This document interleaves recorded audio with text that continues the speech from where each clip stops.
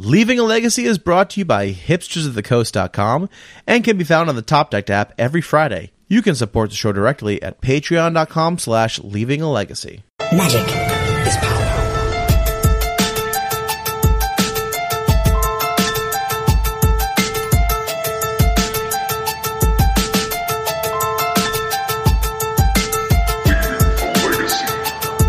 Hello, everyone, and welcome back to another episode of the Leaving a Legacy podcast.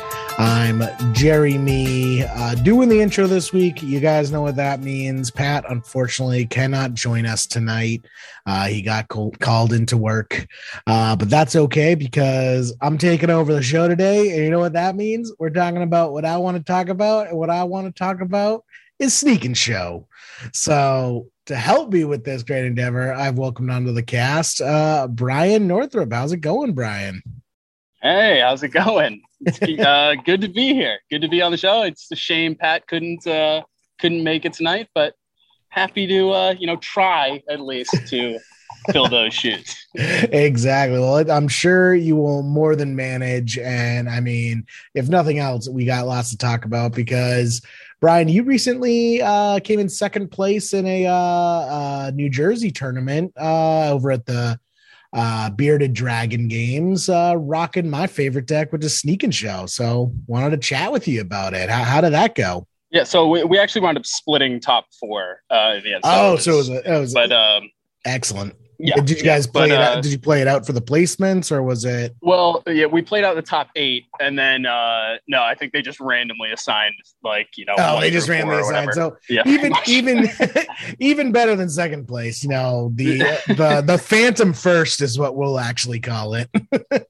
I mean, the way it worked out, it was a 1K, but on top of that, they were giving away one of those Hidetsugu neon cards, or not like the red one or like the most valuable.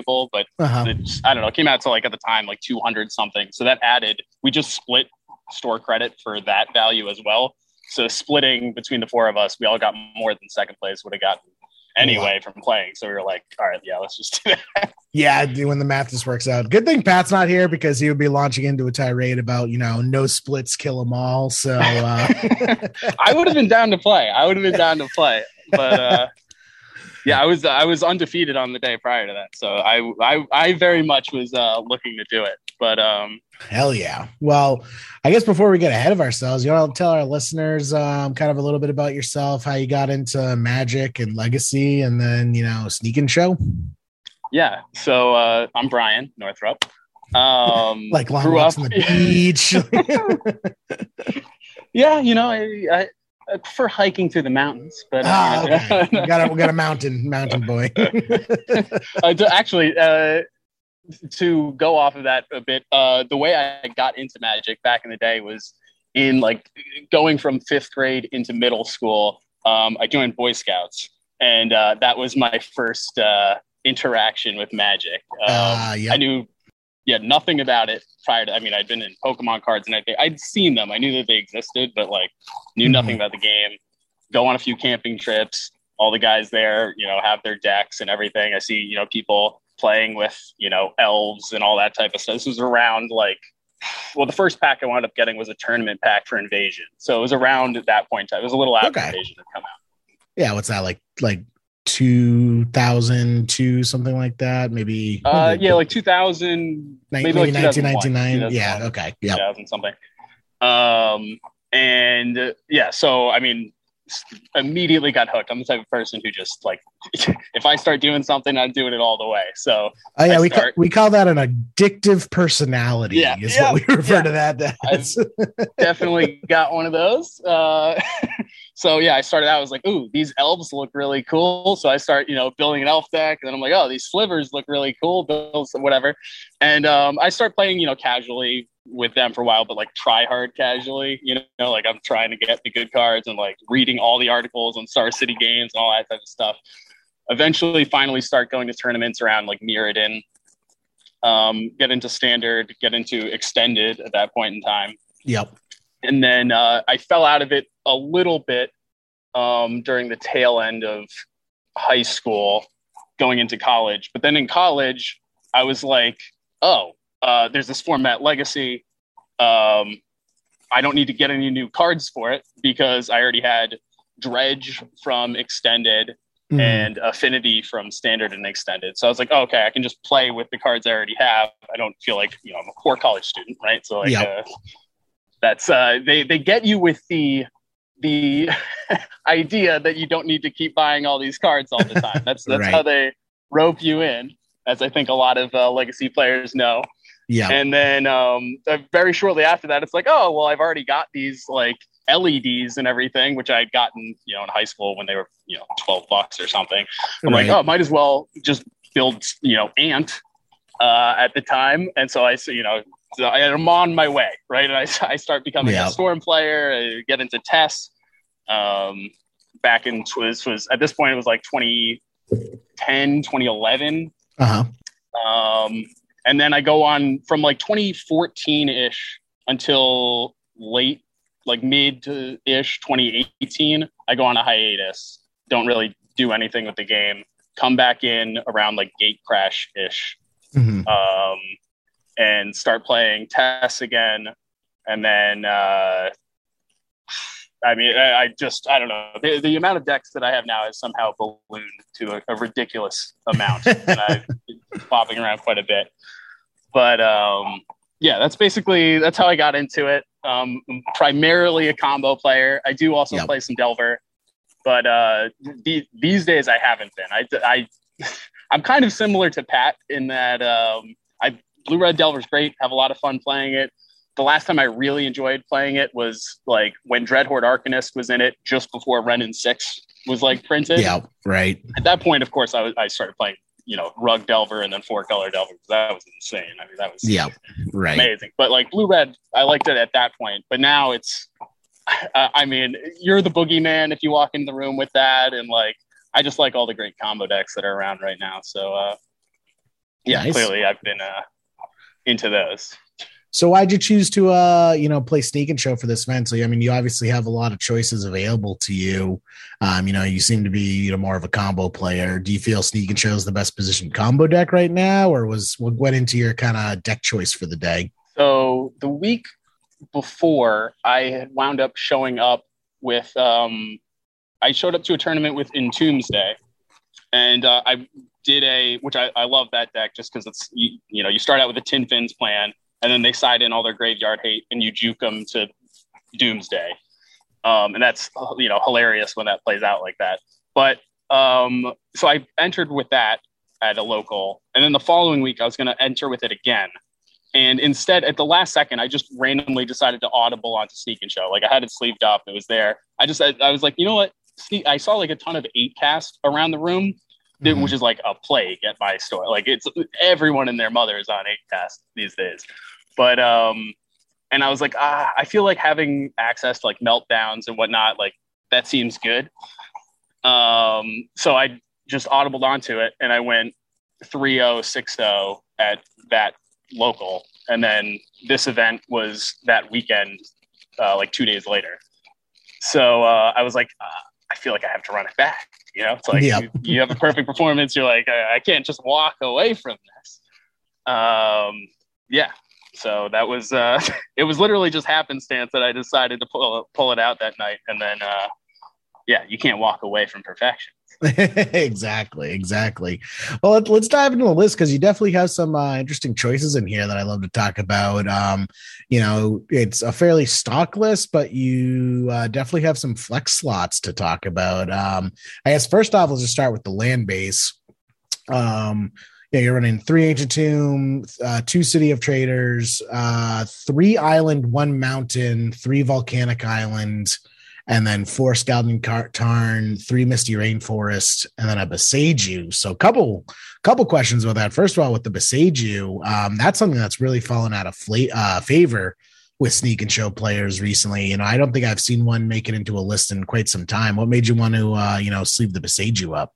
So I love Beseiju. I mean, especially, I know some people don't love it against Delver, but I mean, to me, if I'm using Beseiju, I'm usually trying to bait Delver to take out like a Volcanic at first, right? Like if they've got, like I'll just play a Volcanic or I'll fetch early. I'll do something that looks ostensibly stupid to try and get that out of them and then play. I mean, Beseju, if they don't have the Wasteland, I mean, good luck to Delver. Like, you just don't win. I guess some of the kind of to let our listeners know who might not be as familiar with the deck, a big complaint with Beseju is that it comes into play tapped. So against Wasteland decks, such as, lands, I mean, it doesn't really matter against lands, but specifically Delver Wasteland variants, even though it seems like it would be your best friend, it can also really set you back because you play it tapped, don't get to use it, and then they just waste it out from under you. And then also is the fact that Beseju actually only counts for instants and sorceries, so it doesn't help you cast your sneak attacks, which is typically why we usually see Beseju in the Omni Show variants, since they're much more reliant on show and tell. But was it just kind of good for you during the day? Like, did you? Oh yeah, it was. I guess we can talk about it in a sec. But yes, I definitely liked it during in fact, since this tournament, I've gone up to adding one in the sideboard in addition to the main deck one. So I definitely am a huge, also because there is a bunch of there's the Jeskai Days Undoing decks now. There's, I mean, even going up against 8 cast, right? Like being able to cast it uncounterably. Yeah, they're running Force of Wills. I mean, I guess that just kind of speaks to the meta that there's a lot of counter decks now that aren't actually running Wastelands. We're not seeing the, half the room playing Blue Red Delver packing counters and Wastelands. It's now, a lot more decks out there that are, bringing Force of Will to the table, but not necessarily backing it up with Wastelands. Right. I mean, even Doomsday. Right? Yep. There's so many of the top decks now that do that. So yeah. And there's a lot of fair blue in general where I play. Mm-hmm. Bearded Dragon, by the way, New Jersey. I think a decent number of people probably. Yeah. I feel I just know because they have the sweet logo. They have the the two dragons that form the silhouette of a guy with a hipster beard. So yeah, it is a very sweet logo. Anybody, if you want to Google it. I've never been to the store, but I see them at they were always running vendor tables at Star City Games events and GPs and things like that. They're definitely a very well known vendor in the legacy community. That's awesome. Does Bearded Dragon have a pretty good legacy scene? It seems like. Yeah, we play every Wednesday. We also a couple times a month right now. It looks like they might change this somewhat now with the rise of Pioneer. But as of now, on top of the Wednesday nights, they're also doing every other weekend on Friday nights. And then once a month, they're doing these 1Ks. So it's a pretty solid amount of support. And yeah, a lot of those players will also go to a bunch of other tournaments around the area. Obviously, you're in the New York, New Jersey area. There's plenty of legacy action to get in. We're lucky, Yeah, for sure. Region. That's awesome. I'm really glad to see more stores step up, and we're seeing the larger and larger tournaments creep up. So I'm waiting for the 5Ks. The 5K is when I start, crossing state borders. That's when I start traveling. So hopefully, I'm thinking about the Pittsburgh one, the Star City Games one. I'm contemplating going to that one right now. Hell yeah. Well, awesome. And before I forget, actually, the other thing I wanted to mention is you're pretty heavy on the basics. You're running 3 islands in a mountain, trimming a fetch land, and also just kind of going up on the lands. You're running 20 lands with the list. Do you just feel like you wanted that more access to basics? What's kind of bringing that on? So having the extra land, Beseju is the extra land for me. So yes, that is the extra one. So the other shavings are for the basics. Mm-hmm. Yeah, and just having the extra. I mean, when you need basics, you need basics, and I just generally also nowadays. I mean, we can get into it in a sec, but with the sideboard having options to blow up artifacts and everything, it's wound up coming up a number of times now already where a lot of people will talk about Kappa as though because it has the ward 4, it's de facto, hexproof or whatever. But I mean, in a deck with soul lands and everything, it's surprising the degree of times you can wind up actually abrading or red blasting a Kappa. Right. It's completely not out of the question. So having the extra lands to be able to do that, and then also, in the board having the benevolent, Malevolent Hermit. Malevolent Hermit. There you go. Yeah, I wanted to talk to you about that because that's the newest addition to the deck too. So yeah, I mean, Malevolent Hermit is kind of mana hungry, so just having that a little bit extra mana to cast those higher end stuff. Do you feel like, I feel your mana base is kind of a little bit slower than normal? Do you feel like you play a more defensive game with the list? Yes, I do think that I think in the past I've been very proactive and very much, how you describe yourself often, where, we're not here to not jam the show. We didn't come here to not jam show and tell. So that has historically been my thinking. But recently at least, I've definitely preferred playing more defensively. There is a lot of fair blue where I play. So it kind of lends itself to, beating you down into that mentality over time. Definitely. Awesome. Let's take a look at the creature suite, because you do have some interesting choices here. You're running, of course, 4 of Big Daddy Grizzlebrand, only 3 Emrakul, and the 4th Emrakul spot you decided to fill with a main deck Progenitus. What's that about? So I love the fact that you said only 3 Emrakul and you moved the other slot to be a Progenitus, because there have been multiple people in Sneak and Show Discord and everything who I multiple times have been like, for reasons I'll get into in a second, I swapped out the Emrakul for Progenitus, and they all keep coming back at me with, no, you didn't remove an Emrakul, you removed, a Preordain or whatever in their default list. I'm like, okay, fair. In your list, it would have been a Preordain. In my list, it would have been an Emrakul. Yes. But so the reason that I included that is, for a while, I do think that card's slightly underrated, not by a ton, but slightly. But also now we've got so many things out here that can knock Emrakuls out of play. You've got, even nowadays, we got Odawaras and Aether Spellbombs. On top of, obviously, you've got the Solitudes now. You've got there's just so many things out there that, Caracases, all this type of stuff, where I want something that, I get it in and you can't do anything to. You've got, 1 or 2, probably 2 hits, and can you do anything in that time through, if I have any counter magic or whatever? Otherwise, you're dead. Yeah. To kind of give the listeners some history context on it, Progenitus was actually one of the favorite creatures of Sneak and Show before Grizzlebrand was printed. Way back in the day, before original Innistrad block came out, the deck was 4 Emrakul, 4 Progenitus, and the problem being with it is that, Progenitus and Sneak Attack don't actually go that well together. It's you smack them in the face for 10 damage, but that's all you do. And if you never draw another creature for the rest of the game, you're kind of screwed. And you actually ended up losing a lot of matches with that deck just because, so often it would be Sneak Attack and Progenitus, dome you for 10, and then don't really get any other action for the rest of the game.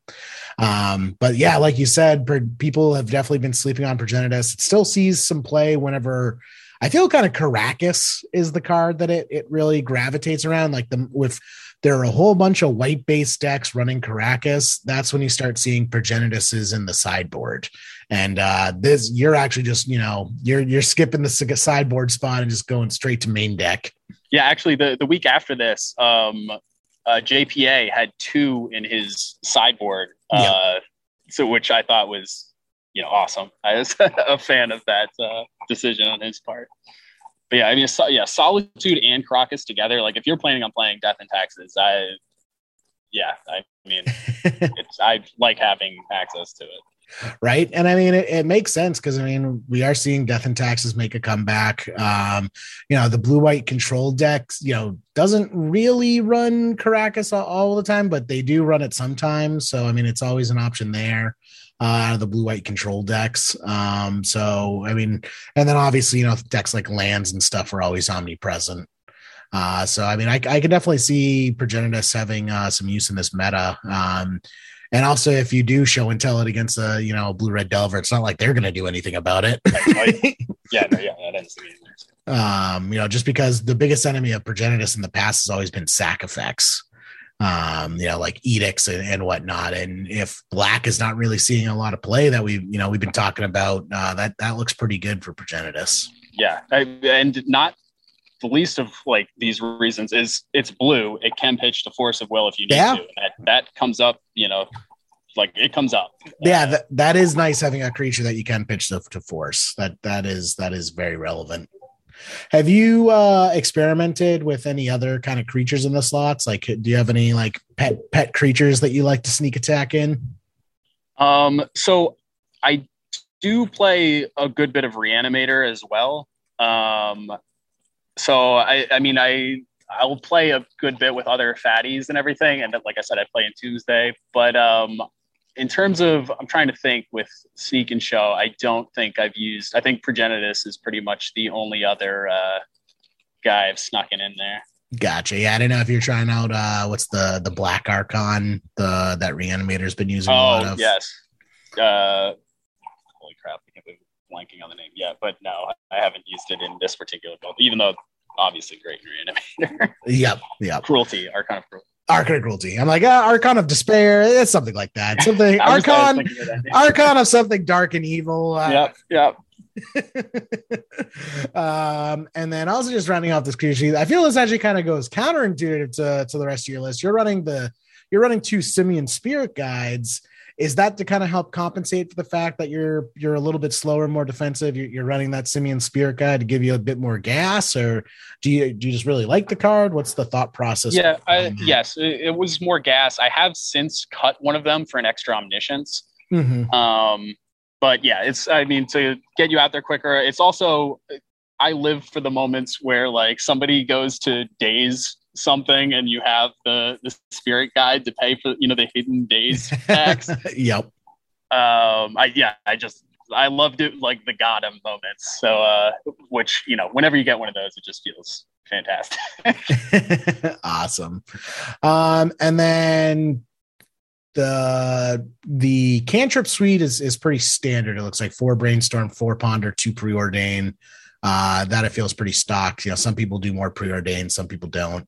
But then the other one is for your counter magic suite. You're running 4 Force of Will and 2 Spell Pierce. So, no Flusterstorms, no Dazes. That's kind of been a hot debate in the Sneak and Show community, basically for the last, year or two is, to daze or not to daze in the list. So you kind of fall under the no daze. Yeah. So I've definitely ran it with daze a lot in the past. But again, playing the slightly more defensive style. And then also, I've obviously listened to this cast a bunch. I've heard your thoughts on this a good deal. How, you're I'm a very much get off my lawn, you youngins, take your dazes and go. Ancient Tomb, Lotus Petal. There's no daze access there. Yeah. So I'm definitely on your side of the fence in terms of daze, at least as of, this moment in time. Yep. Yeah. And then just you decided to go with the Spell Pierce over Flusterstorm. Yeah, there's just, you've got like, you don't want really like Teferi's to land. There's just a number of, obviously you can hit Chalice, which again, going back to 8 cast is a significant like concern in my meta. So yeah. Well, it's also, we talked about this with Brian Cook when he was on the other week that, some of the best decks that Flusterstorm is against, things like Ant and Tess and Doomsday, they're kind of on the downswing right now. They're not as present in the meta. And we are seeing a lot more kind of like permanent, like you said, like Teferi's and especially just, everything in 8 cast. The Spell Pierces just seem to have a lot more targets than Flusterstorms these days. Yeah, definitely. And I think most of the things that, you typically want, or you'd think that you'd want Flusterstorm against, things like Tess. Tess is my favorite deck of all time. I like bow down at the altar of Brian Cook. I'm a huge fan of everything he does, theepicstorm.com, his podcast, all of that. It's great. While it's obviously Flusterstorm's good against those decks, it's not usually any better really than Spell Pierce. Like they have so many ways to get around it and to protect themselves from it. Like, you're going to Flusterstorm them and they're going to Veil and like, it doesn't, it doesn't matter. Right. Most of the time, like I would say it's a pretty small percentage of the time where the Flusterstorm is going to get them, but the Spell Pierce won't. And then there's a significant portion of the time if you're expecting chalices or, there's so many things now that you want to be able to hit that Flusterstorm won't. I think that like the percentage game favors going with Spell Pierce. That's what I think. Yep, for sure. And then, kind of the rest of the deck is pretty stocky. You got your 4 Show and Tell, 4 Sneak Attack. That's your gas. And then 2 Omniscience. So you actually went up on Omniscience, you mentioned? Yeah, I went up to a third again because of a lot of the bounce stuff that's around right now. I've liked having access to the extra. For sure. Let's go jump into your sideboard because you definitely have some interesting choices in here as well. First and foremost, I want to talk about the Malevolent Hermit since that's the newest edition of the deck. I keep telling myself that I'm going to try out Malevolent Hermit, and then every time I'm just like, enter league with existing list. It's working. So let's not fix what's not broken. But tell me about running Malevolent Hermit. How have you found it? So I'm kind of lukewarm on it. I have made some changes to my sideboard since then, but they are still in it as of right now. Could you leave in other things that have historically been in there in its stead? Yes, I think so. I don't think like there's a huge gain or loss if like you say wanted Flusterstorm or something in that slot. I will say like the other week on Wednesday, actually this week, I was at a local and I was playing Doomsday against Doomsday, but I was on the fast version. They were on tempo and they land a Hermit and then I countered initially, and then they play the flipped version, right? Which is like what you want to get out, right? Right. Because then all your stuff's uncounterable. And then I say, okay, and then I cast Doomsday and win the game. Like, whereas if like, so I don't know exactly how like when it's good, but it also opens you up to like it gives targets to a lot of prismatic endings. It gives targets to so many of these other spells where I will say like at this event in question, the only times it became relevant were there were a couple times where I pitched it to Force of Will. And then one time I got it on the board and then somebody directed the Swords of Plowshares at it. I sacked it in response to like quote unquote counter it, but just so I'd keep it in the graveyard as opposed to getting it removed from the game. And then I replay it and it like ate a force or something. So, that's doing its good, job. I guess. It eats a force. Yeah. Is it like fantastic? No, I don't think so. But it's also like, it's a lot of mana investment. It's 2 to cast, then 3 to disturb it. So, that's 5 mana right there. Yes, you can break it up over time, but it is just a lot to sink into a card that doesn't actually win the game on itself. Yeah, like I said, I am lukewarm on it. There's pluses and minuses. If you can get it out there disturbed, then you're golden. But that's quite the investment. Yeah, I guess for me right now in my list, that those 2 slots that I would cut for the Malevolent Hermit right now are Arcane Artisans. And I just can't bring myself to cut the Arcane Artisans for him. I am personally not the biggest fan of Artisan. I just think it gives targets to all the same removal. Exactly. It's a creature. It opens up all that. It's also expensive to use and operate. If you're expecting a decent amount of like Reanimator or something or other show and tell decks, obviously that's when it would be super useful. There is Reanimator running around my area.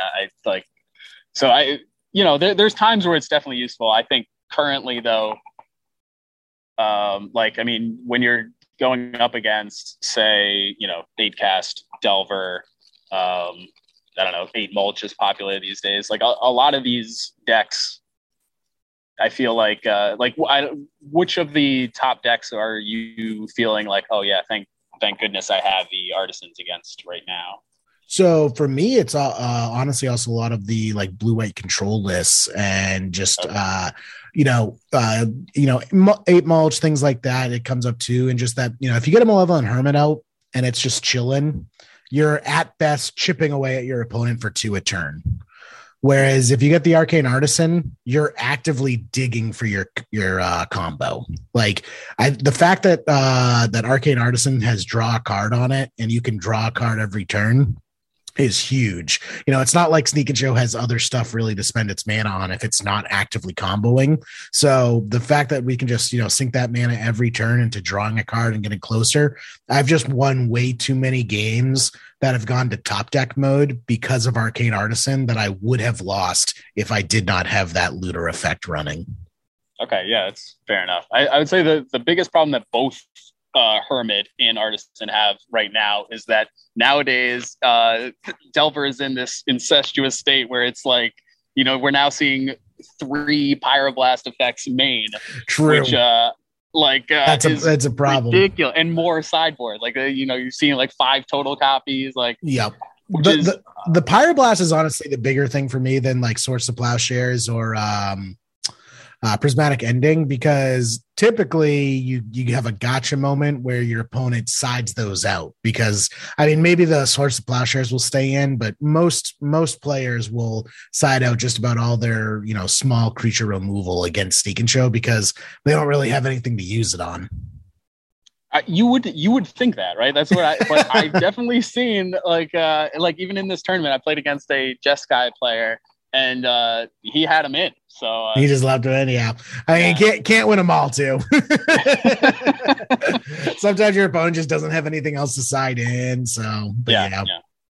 I've definitely had post board games like white players leave them in, and like Prismatic Ending, like Lotus Petals, or some of them think that's worth it. So I don't know. Well, awesome. Next one is you're running 2 Meltdown. I would say that's probably in the slot for things usually like Pyroclasm. Is what is it? Is it Inquisition of Kozilek? I forget the Kozilek sweeper. That's no. It's not. It's not Inquisition. That's the discard. That's the discard spell. It's the. Oh, the 2 in a red one. Yeah, it's 2 in a red instant. It's colorless, so It gets around Mother of Ruins. But Meltdown is kind of your sweeper of choice. Is what the long and short of what I'm getting at. Is 8 cast just that much of a problem for the deck? 8 cast, at my local shop prior to the very last time I went, there was like all Delver there. Just like this past Friday, but it was small. It was a smaller one. But prior to that, it's been like 4 to 5 people there, like playing 8 cast, and it's I'm playing it every single time I go. Like multiple people are running it. At the top tables, I was literally, there was one round where I'm playing against 8 cast, and I look to my right, and it's an 8 cast mirror. So it's like, it's literally all over to the point where, like I said, I've made a couple of changes to my sideboard since then. I now, on top of the 2 Meltdowns and the Abrade that's in the sideboard there, I now have an Energy Flux as well. Oh man. So just 2 and a blue enchantment, all artifacts gain at the beginning of your upkeep, sacrifice this artifact unless you pay 2. Yeah, geez. So just 8 cast fever is sweeping the nation. But yeah, I can see. Meltdown, you can just fire off for a single red, take care of all their Thopter tokens, as well as probably hit a couple value targets. I just always felt conflicted on Meltdown because it's not actually that good against things like Kappa and the Thoughtcast Thopter, just because those are so expensive. You're never actually going to cast Meltdown for that much.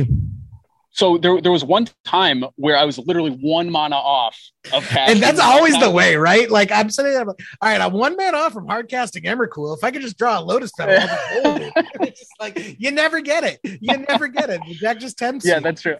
That being said, though, there are a bunch. I think at that point I was at 4 Pyroblast effects on my board. I've since gone down to 3. But you have the Pyroblast. You also have the Abrade to deal with Kappas. so that hits those, and then but also if you're melting them down, usually they're not going to get a cap out like turn 1. Like it's usually like maybe they'll get it turn 2. So you're firing off the meltdowns like fast and early. You're not trying see, my downfall is I always like I sandbag those cards, and I'm always waiting for the perfect moment to use it, because I'm that guy who like finishes the shooter with the same 2 grenades that I started the game with, because I'm always waiting for the perfect opportunity to use it and then never do, because I'm just a hoarder. Right. Yeah. No, I do the same. Yeah. Like potions or whatever in video games. Yeah. I'm never using anything. So in my experience, so once you have the meltdowns, obviously it's a sideboard game, so they know what they're playing against. And most of the 8 players, they're keeping hands that are reactive against you. Like they're going to have counter spells. They're not going to have like the super aggro hand. In fact, they'll be taking some of that stuff out, I think, for like counter spell, because they're siding in the extra force of negations, that type of thing. Mm-hmm. So usually they won't be quite as fast post board. And so I'm not saying like I run it out there like turn 1 or whatever, but usually like after their second turn is usually when I want to be running that out. Gotcha. So like sometimes like they'll either have like a chalice in play at that point. They'll have, all their little baubles and everything, their mox opals or whatever. You usually are hitting like 4 things. If you're playing it turn 2, it's usually taking out like 4 cards. And yeah, it's been good. I don't even know to what extent I need the 2 and the energy flux, because I literally I've been playing it constantly. I played it at the tournament. I think I played it twice at the tournament before this one. And then at this tournament, I played it multiple times. I played it again in the top 8. So it's all over the place. I've yet to lose to it. And I like, obviously some of that is the meltdowns, but I actually think Sneak and Show does really well against 8cast, partially because there have been multiple times where they've landed Chalice against me. And like, yeah, what I love about, like, unless you're casting Chalice for 6, we're not right. Carrying that much. Like, you got 6 mana on casting right. Chalice. All right, now I'm a little worried. Yeah, it's a pain. Like, post board obviously can shut off your pyroblast type effects and everything, but yeah, I love being able to just win in spite of that. Like, because as a combo player, Chalice is just like anathema to me. I absolutely abhor that card. But at the end of the day, I think if you're taking out everything around the Kappa, like, okay, I'll match your Kappa up against my Gristlebrand, like, or my, Emrakul Progenitors. Yeah, the Kappa's not really getting bigger if you kind of wipe the board and prevent them from doing anything else. Yeah. And like I said, you will be able to, you've got the Soul Lands, you got the Lotus Petals, you have the Spirit Guide. Like, you will be able to hit it with a Red Blast or a Braid. Yeah, you melt down, you're clearing the Chalices, which just then opens it up for the Pyroblast and Red Blast. And yeah, that was the next thing I want to mention. You're running 4 copies in total, 2 Pyroblast, 2 Red Elemental Blast. I'm guessing that is just due to, the high prevalence of not just Kappa, but, 8cast Thopter, and then, of course, Blue-Red Delver. If Blue-Red Delver's running 4 copies of Red Blast effects, we want to be running 4 copies too. Yeah, it's definitely Delver, and also even the Jeskai is Undoing decks. There's so many. Even like Doomsday it helps against, even though it's not phenomenal against it, because it doesn't help counter the Doomsday itself. But usually you'll have something else like a Force of Will or whatever to fight over it, and then you help you help your Force of Will win the fight as opposed to just winning it. Yep. With that one. And then for your graveyard hate, pretty much every Sneak and Show list is going to have some amount of graveyard hate in it. Not least of all because, Reanimator and Dredge tend to be some of our worst matchups. They tend to just be a little bit faster than us. But what I find interesting is your graveyard choice. I usually tend to lean on Grafdigger's Cage and Surgical Extraction as my graveyard hate of choice, and you actually go with the Relic of Progenitus, which is not something I've seen that much recently. So I have since switched these back to Surgicals. Okay. However, the thinking at this point was to help against, specifically to be able to put those in against Delver and to be able to stop you can slow roll it, and you can help stop the what do you call them? Red one drops, the Darcys from hitting critical mass there, and then you can use it, to block out the Murktides from hitting, which wound up actually playing out in one. That worked, yeah, because that was the other thing. Is like, I mean, when we first saw Relic of Progenitus, a big use of it was, keeping people from casting Tomb Stalkers, and right, yep. Tomb Stalkers turned into Gurmag Anglers, which turned into Murktides. So the band may change, but the song is the same. Yes, yeah. That was the idea. I mean, it does do that. I think part of what convinced me to go back to the surgical is the point that you made in your article on the epicstorm.com, where you were talking about how, you can use it as a pseudo Gitaxian probe to, all right, what is in their hand? Can I go off? Like, if I do this, well, what do they have? And I think that is way more valuable than, most people initially think of when they think of, just surgical as a form of graveyard hate. Yeah, and I've also been burned by Relic of Progenitus in the past, where I was playing that game, slow roll them. I tap the Relic of Progenitus, get them to remove a card, and like, okay, sack fetch, brainstorm ponder, Murktide Regent. Like I actually had more, you play that game of chicken, you're like, do I need to pop the relic now, or can I keep it an extra turn? And then it blows up in your face. Yeah, no, that is part of the reason I've been converted back. Awesome. And then just to kind of round out the sideboard, you did mention the Braid already, but running 2 Blood Moon, which is, been an off and on staple of the Sneak and Show sideboard. There are times where it's like you'd be crazy not to run Blood Moon, and other times when, you wouldn't, bother sleeving it up. Did you feel it was good in this tournament, or what's your overall take on it?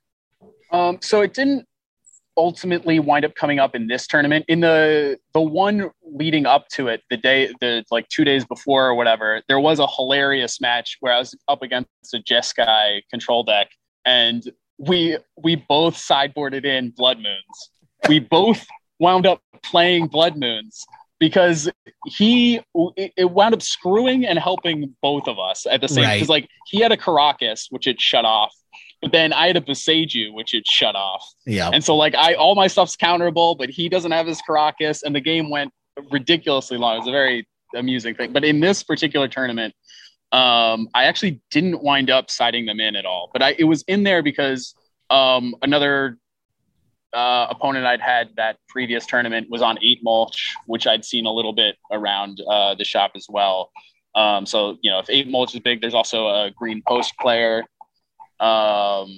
There's, some people who will occasionally be on like Eldrazi style decks or Karn style decks. So, I just, when it's good, it's phenomenal. So I'll take like the cards that are just complete haymakers in a matchup over just give me like the extra slight percentage points against, whatever it is. I feel so where I'm currently on Blood Moon is that I don't even just think it's a meta shift. It's so much as it's just like a player psychology shift that, ever since Arkham's Astrolabe, players just respect basics more. Like before Arkham's Astrolabe was printed, there were like I would say the majority of Legacy didn't sleeve up a single basic. Like there wasn't a single basic in probably like 60% of Legacy decks.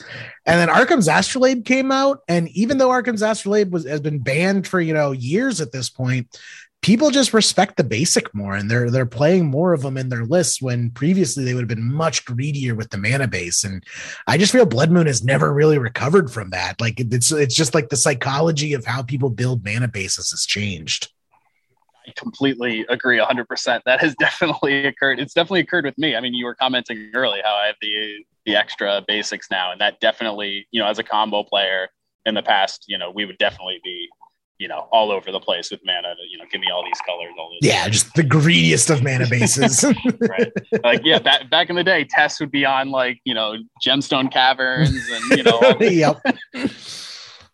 Yeah. So, but I completely think you're right. The people are definitely using more basics now. But yeah, I mean, it's mostly in there for those matchups where it is like, they're either playing a land style deck or they're playing, a Karn style or like post style deck.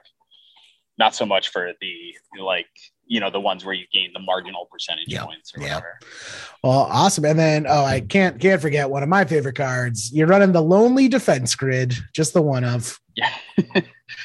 Yeah, which I have since actually cut. I've cut the defense. I think that's probably, I guess, what wound up earning the energy flux. That's the energy flux. Gotcha. I just love defense grid because I just love going like turn 1 Ancient Tomb defense grid, turn 2 Island show and tell. Like that line of play is very difficult for a lot of decks to beat. So defense grid either wins you the game, I feel, or it just eats the force of will. And either situation I'm fine with. Yeah, I feel like most of the time it's going to eat the force and will or the days, but that's perfectly fine. I mean, that's what you're signing up for. That's what I'll take the 2 for 1. Yeah. Awesome. Well, let's talk about your day. You want to kind of just run us through how the tournament went for you? Yeah, sure. So the first round I actually wound up playing against Blue Red Delver, which, that's obviously not what you want to see as a Seek and Show player. Arguably the deck's worst matchup. Yeah.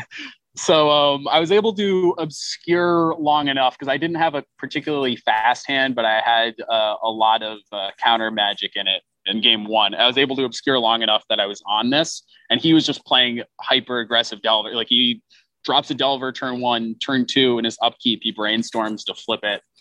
And he just like is trying to aggro me down. He pegs me, I assume, on Blue Red Delver. And then finally I'm like, try and show and tell. He counters it. I let it go again, show and tell, counter back, land it, put a Gristlebrand into play. The game ends. Game 2, he wound up getting there. He just had way too fast of a start, and he had, a counter, and I couldn't, it's just one of those where it's like, all right, we get down, a Channeler, and we get down a Delver. They both immediately are swinging for 3 apiece, and he's able to defend himself. And then game 3, I wind up going like turn 1. I like play a fetch land or something.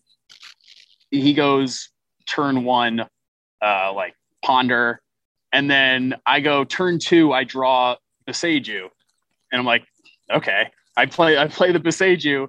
He looks at it, he like reads it, he's like, oh fuck, and he draws his card for the turn. He ponders, he shuffles, draws the card, and winds up passing back and show and tell Emrakul. Yeah.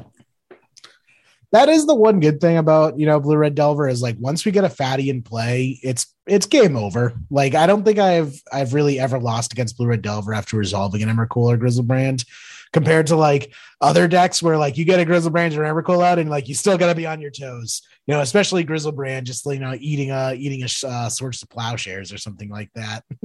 Yeah, I mean, nowadays they do have like the Brazen Borrowers, some of them. But I mean, usually if you're getting, that's not going to be able to hit the Emrakul. Yeah. And B, if it's a Gristlebrand that you've got in there, you're drawing 7, you'd hope that you'd be able to counter it at that point. But other than that, I guess they could get a sufficiently big Murktide.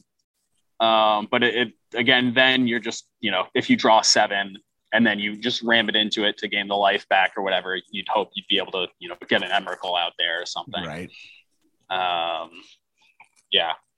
So that was how round 1 went. I felt pretty good about that. Round 2 was against Jeskai Days Undoing. Okay.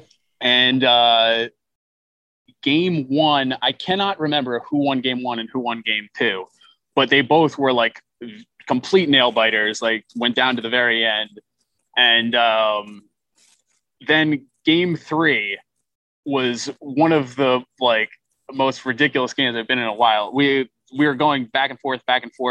This is the one where I landed my Hermit, and then he winds up aiming a swords at it. I wind up sacking it in response, and I play it again, and he forces it. It gets to a point where he has that what is it, the Wandering Emperor or whatever. He has one of those out. He creates a samurai.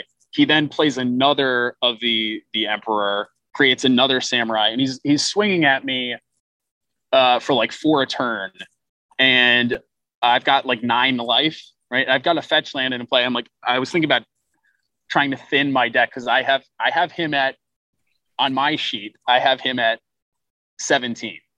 Okay. And I'm trying to think like, what can I do here? Like, I was like, should I thin? I was like, no, if I take the life loss, then that's like, 1 less turn. So I can't even do that.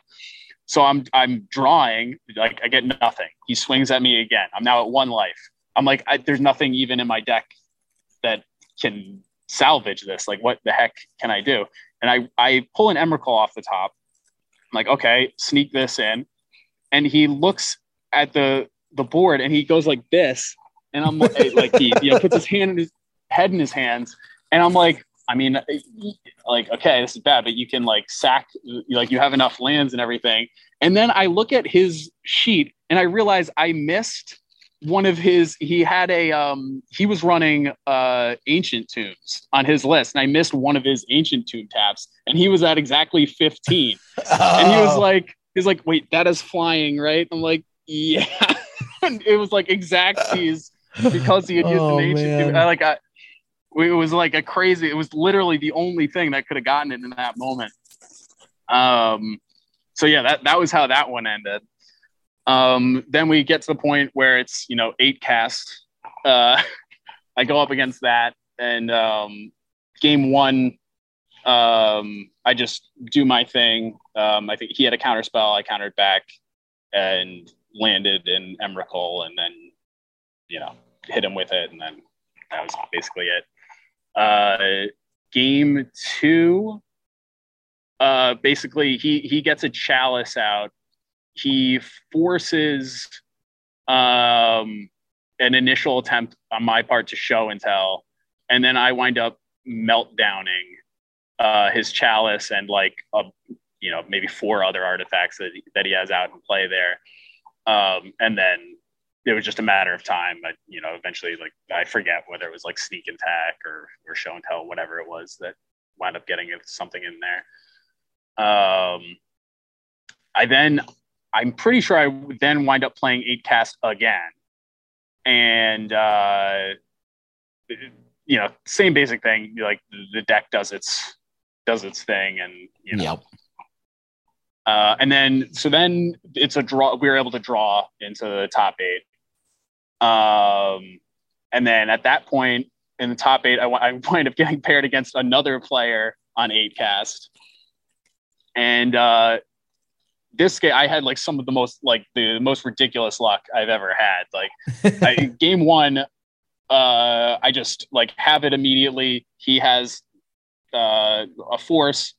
I'm able to force back. Like I wind up winning the game off of a fatty. Game 2, he winds up beating me just barely. Mm-hmm. But then game 3, we get to a point where, first of all, this is the one where I wind up upbraiding a Kappa Cannoneer, which I just thought was hysterical at the time. And then, but obviously you're taking some damage from soul lands when you're doing that. He gets me very low, and then I proceed to go like 3 turns in a row. I go show and tell. He counters it. Sneak attack. He counters it. Sneak attack. He's like, "Are you?" Yeah. He's like, "Must be nice. Must be nice."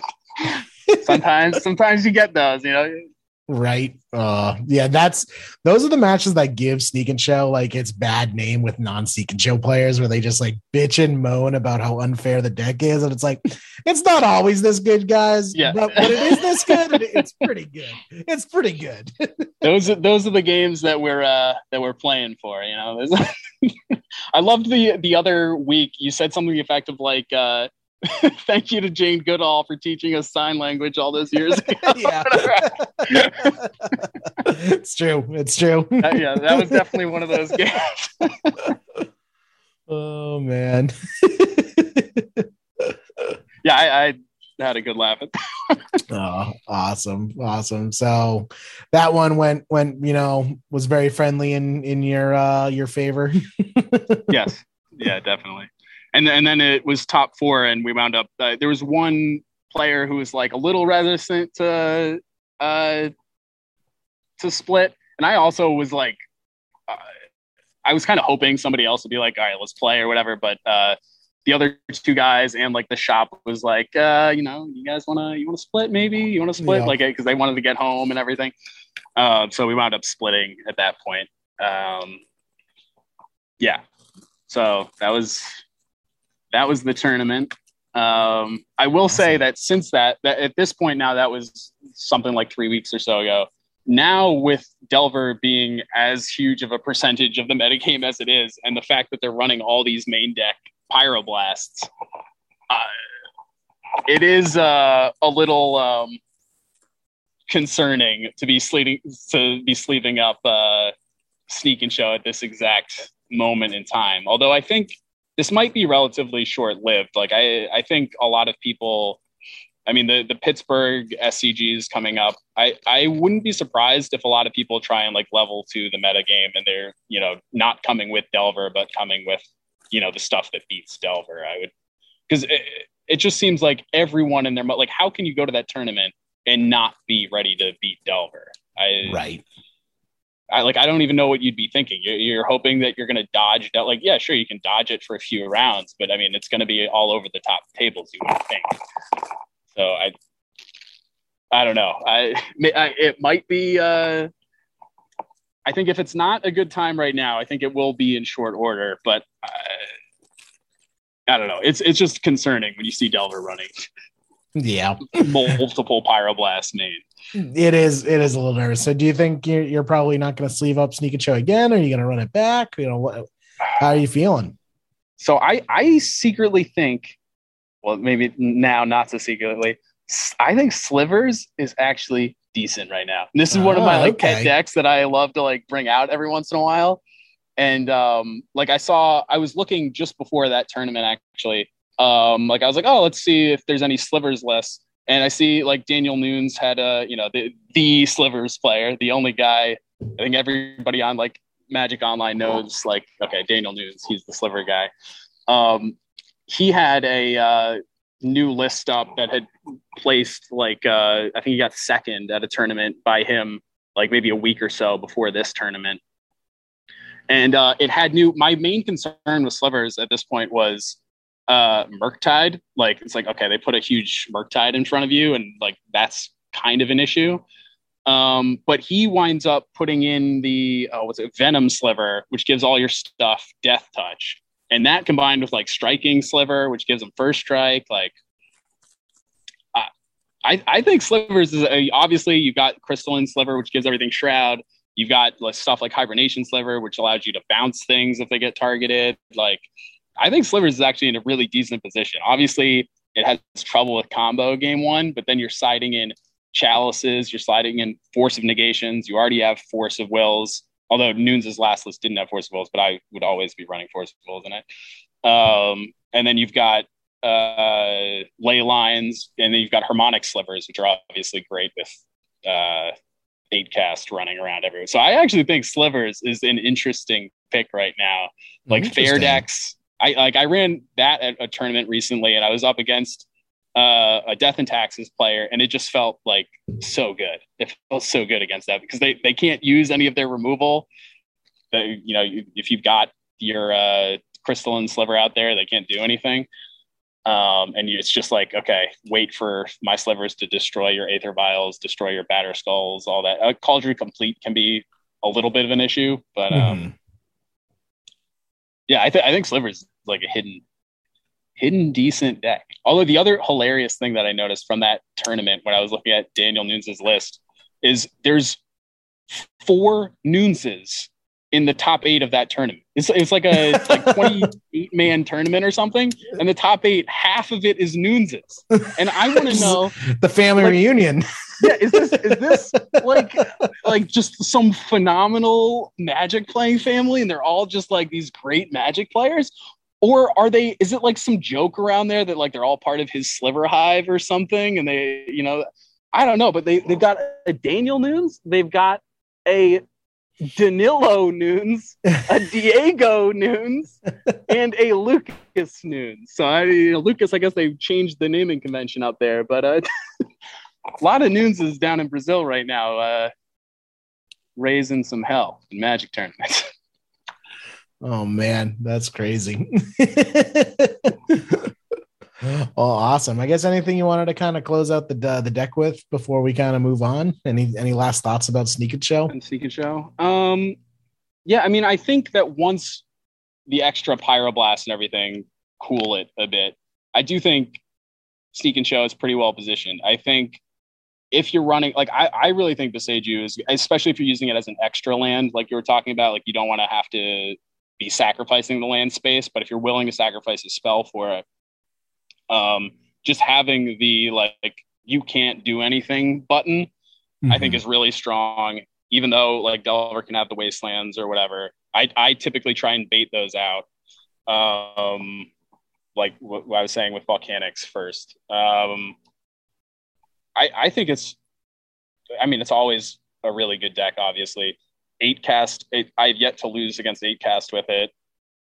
And I think that's a significant deck around here recently. And then you've got Blood Moons and everything for a lot of the land space. I don't know. It's a good deck. I mean, clearly, you think similarly, but Yep. I don't know how you think it's positioned right now. But yeah, I mean, I think once again, you need to see confirmation first. I think that the number of Pyroblasts is going down, but once that occurs, I think that it's just as good as pretty much anything you could be hoping for. Right. Yeah. I mean, I'm still going to be using it, you're not going to hear me trying to dissuade you otherwise. Awesome. Well, before we get out of here, I did just want to chat with you, see what your take is on the new spoilers that are coming out, specifically the new Obnixilis. Not that it's going to see play in Sneak and Show, but how do you feel about it as a legacy playable card? Yes, so I guess maybe we should read this off for those who haven't. Yeah, good call.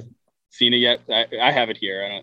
Obnixilis the Adversary is the card we're talking about. It's 1, a black, and a red. It's a Planeswalker.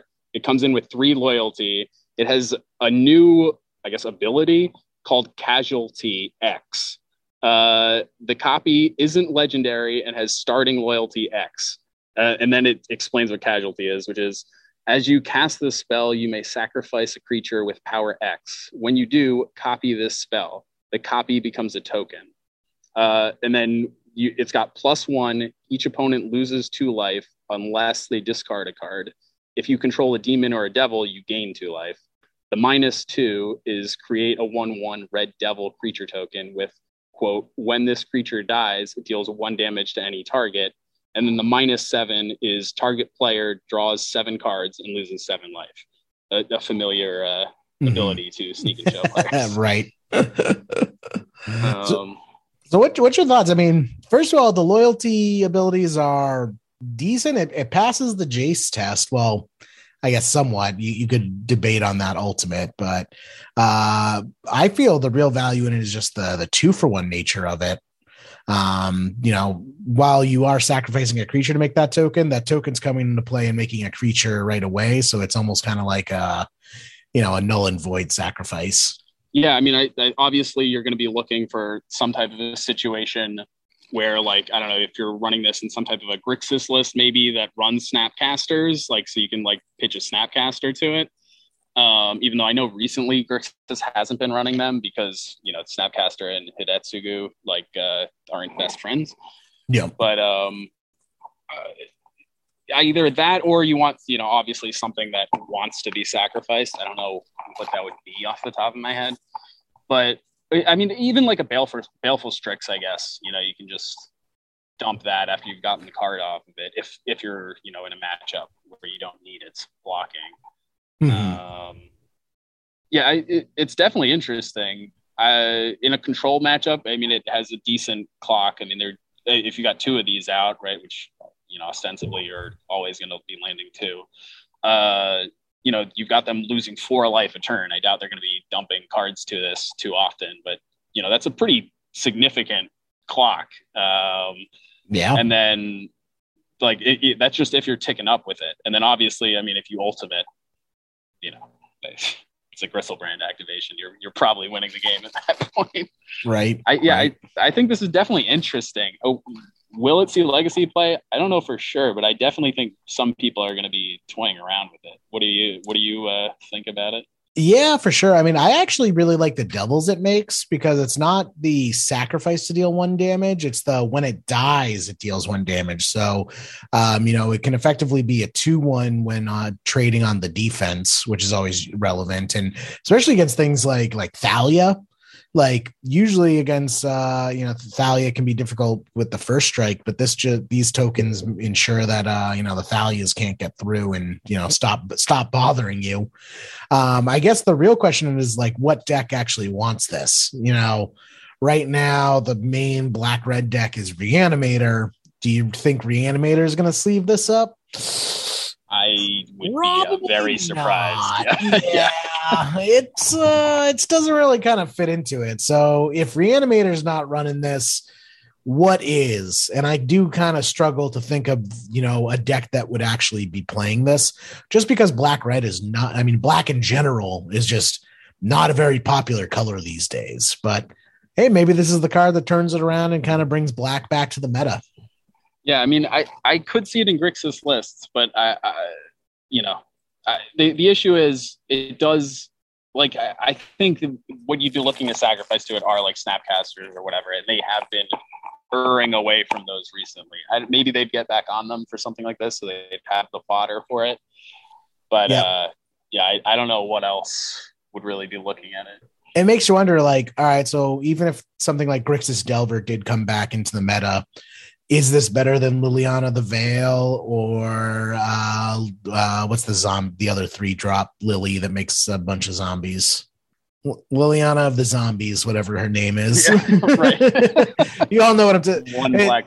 It doesn't matter because they don't see play anymore. Like no one runs them anymore. So it's just, if Grixis comes back and if this is better than Liliana's, then yes, it would see play. So it kind of feels like a few too many ifs for me, but it is definitely a sweet card that I hope sees play. Yeah, just to clarify, well, at least what I was saying, like I'm talking about like a Grixis control type list over a Grixis Delver. But oh yeah. So more of the kind of like Kozilek's Return style. Yes, deck. Yeah, so like Snapcastering and getting back all types of discard and all that good stuff. Yep. Or not Kozilek's Return. There's too many Kozilek cards. Kolaghan's Command. That's what I was thinking of. Not we've been playing this game too long. They're all just blurring together. Before you meant that one and you were saying Inquisition of Kozilek. I know I have that type of. Yep. Yeah, we all have those for certain cards. we're all like in the legacy retirement home and we're all like sundowning. We're just having little like memory spot failures. It's okay. If you have had a senior moment when thinking of Magic cards, hit that subscribe button. Awesome. Well, yeah. Hopefully we'll see it. We are seeing a bunch more spoilers come out as well. I don't think we're going to get into them tonight. But do you have any kind of first impressions about the new set? It looks interesting. I definitely like the idea, like it being like kind of like a mob boss, like 1920s. Is that the theme? I was trying to figure out. I haven't read like any announcements or anything about it, so I had no idea what the theme was. Most of what I know about it has come from just hearing other people like talk. Have you heard about this like controversy about like Wizards was like encouraging stores to give out some type of a drink or something at events? Because there's some... Oh, it's like a Prohibition themed set? Well, yeah, there's some type of like elixir or something that's sold in this world. I forget what it's called. But basically, the idea is that some people are saying that it's kind of like a drug. They're saying Wizards is saying it's kind of like mana, that it's not like a drug. It's like an energy thing or whatever. But the... hubbub is that like people are suggesting that Wizards is handing out drinks to these, or they're telling stores to hand out drinks to these kids that are like, they're calling some type of whatever it's called. Like, let's just say it's called manna for the moment or whatever. Like, it's like, oh yeah, give them out like colored drinks or whatever and call it manna and like, whatever. It'll be a fun little, adding to the ambiance of the pre-release or whatever. People are losing their shit over that. Yeah, people are like, oh, you're essentially this like drug dealing to kids that are like, which I don't know. I think that's a little bit of an overreach, and I'm probably somewhat mischaracterizing their argument, but like, I'm gonna channel my inner Pat and just be like, this is exactly why I got off Magic Twitter and Magic Facebook and all that's because just shut up. just enjoy it. That is I think people are a little too quick these days to like, oh, is there something we're mad about, guys? Like, yeah, let's get real mad about this. I don't know. Well, I think it's not that big of a deal, but so anyway, though, I think that it is like there's like mob families or something, and maybe they're not all mob family, but there's like different, how they've got like there's like Boros and Selesnya and all that stuff. I think there's like families that have certain color combination. I think there's like a Grixis. I was gonna say it looks like we got another shard block. It looks like because just about every card spoiled so far is a 3-color card, and Wizards is also bringing back the hybrid mana costs. So hybrid mana is making a return. And then, just about every card spoiled so far is 3 different mana colors. So looks like it's going to be another like Shards of Alara style, 3 color, which I wonder if they're finally like completing that cycle. Cause I don't know if we've ever actually, well, I guess in the Kamigawa, we completed the cycle, but it definitely looks like it's not just a multicolor set. It is a, 3 colors matter multicolor set. Yeah, I think each of the like I think it's like different crime families, and each of them has a maybe one of them isn't crime, but I think that's the idea. Is there crime families, and each of them is like one's Grixis, one's whatever. Yeah, I will say, Wizards, you're coming real close. You're almost giving us what you want as far as a replacement for dual lands. The land cycle of this set is try basics, but they come into play tapped. So we got like Xander's Lounge, which is an island swamp mountain that comes into play tapped and has cycling 3. That's interesting. Like we might see some of these tri lands, make appearances in like lands, or maybe not 8 mulch, but just kind of, we have seen other similar lands as this, creep up in Legacy. I don't think it's going to be quite the replacement for dual lands that everyone's asking for, though. Oh yeah, no, certainly not. Anything that comes into play tapped written on it is just not going to quite be good enough. But it is cool that you can fetch these with basic. Almost any fetch lands you can find this with. So that'll be cool. Just having another option. I'm sure the commander players at the very least will be happy about them. But awesome. Well, thanks so much, Brian, for joining me and carrying Pat's dead weight across the finish line. Really appreciate it. Happy to lift whatever weight needs to be lifted around here. Excellent. Well, yeah, thank you very much. Definitely keep us updated. Hope you're keep the Sneak and Show train going and brings you more success in the future. Yeah, hopefully I'll make it up to a whenever you guys have the next Leaving a Legacy, open. Try and make it up for that. Definitely, we should have dates for that coming out soon. We were talking to Michelle, the store owner, just the other day, so just waiting for her to kind of lock it in, and then we'll make the announcement. You want to let our listeners know if any of them want to get in contact with you? Do you like stream or do anything like that? I don't stream. I've, similar to you, like gotten off of Magic Twitter. Social media. I do check in quite a bit on the Leaving a Legacy Facebook group. There is a Discord for, I guess you could get a hold of me if you can tag me at B North in the Sneak and Show Discord, or there is actually a like New Jersey scene Discord that I guess when this airs, I might either post a link to it in the Leaving a Legacy Facebook group, or if you are in the New York, New Jersey, that base, maybe Philly area, you can hit me up and I'll get you in there, because it's probably a good idea to join. Ben Mason, big player in the area, has been trying to grow this Discord, and he's done a pretty good job. And we've got like a good number of players in here now, and I'd say 90% of the New Jersey legacy scene is pretty much in this Discord at this point. So if you want to know what's going on, or you want to be in any type of a carpool or whatever, if you're in the New York, New Jersey area, I'll make a post or something in the group, and definitely hit me out. Awesome. Hell yeah. Sounds good. Well, that is it for us this week. Join us next week. Check us out on Patreon, and definitely the Leaving a Legacy Facebook group. That's your source for all things Leaving a Legacy related, and always down for people to share their legacy content and upcoming tournaments. Especially me, I'm getting long in the tooth. I'm not on the social medias anymore, so sometimes I miss these big tournaments going down. So if you got any big tournaments coming up, either for your store that you go to or a friend's store or anything like that, definitely feel free to post them up on the Leaving a Legacy Facebook group and let people know about it. Until then, we will see you all later.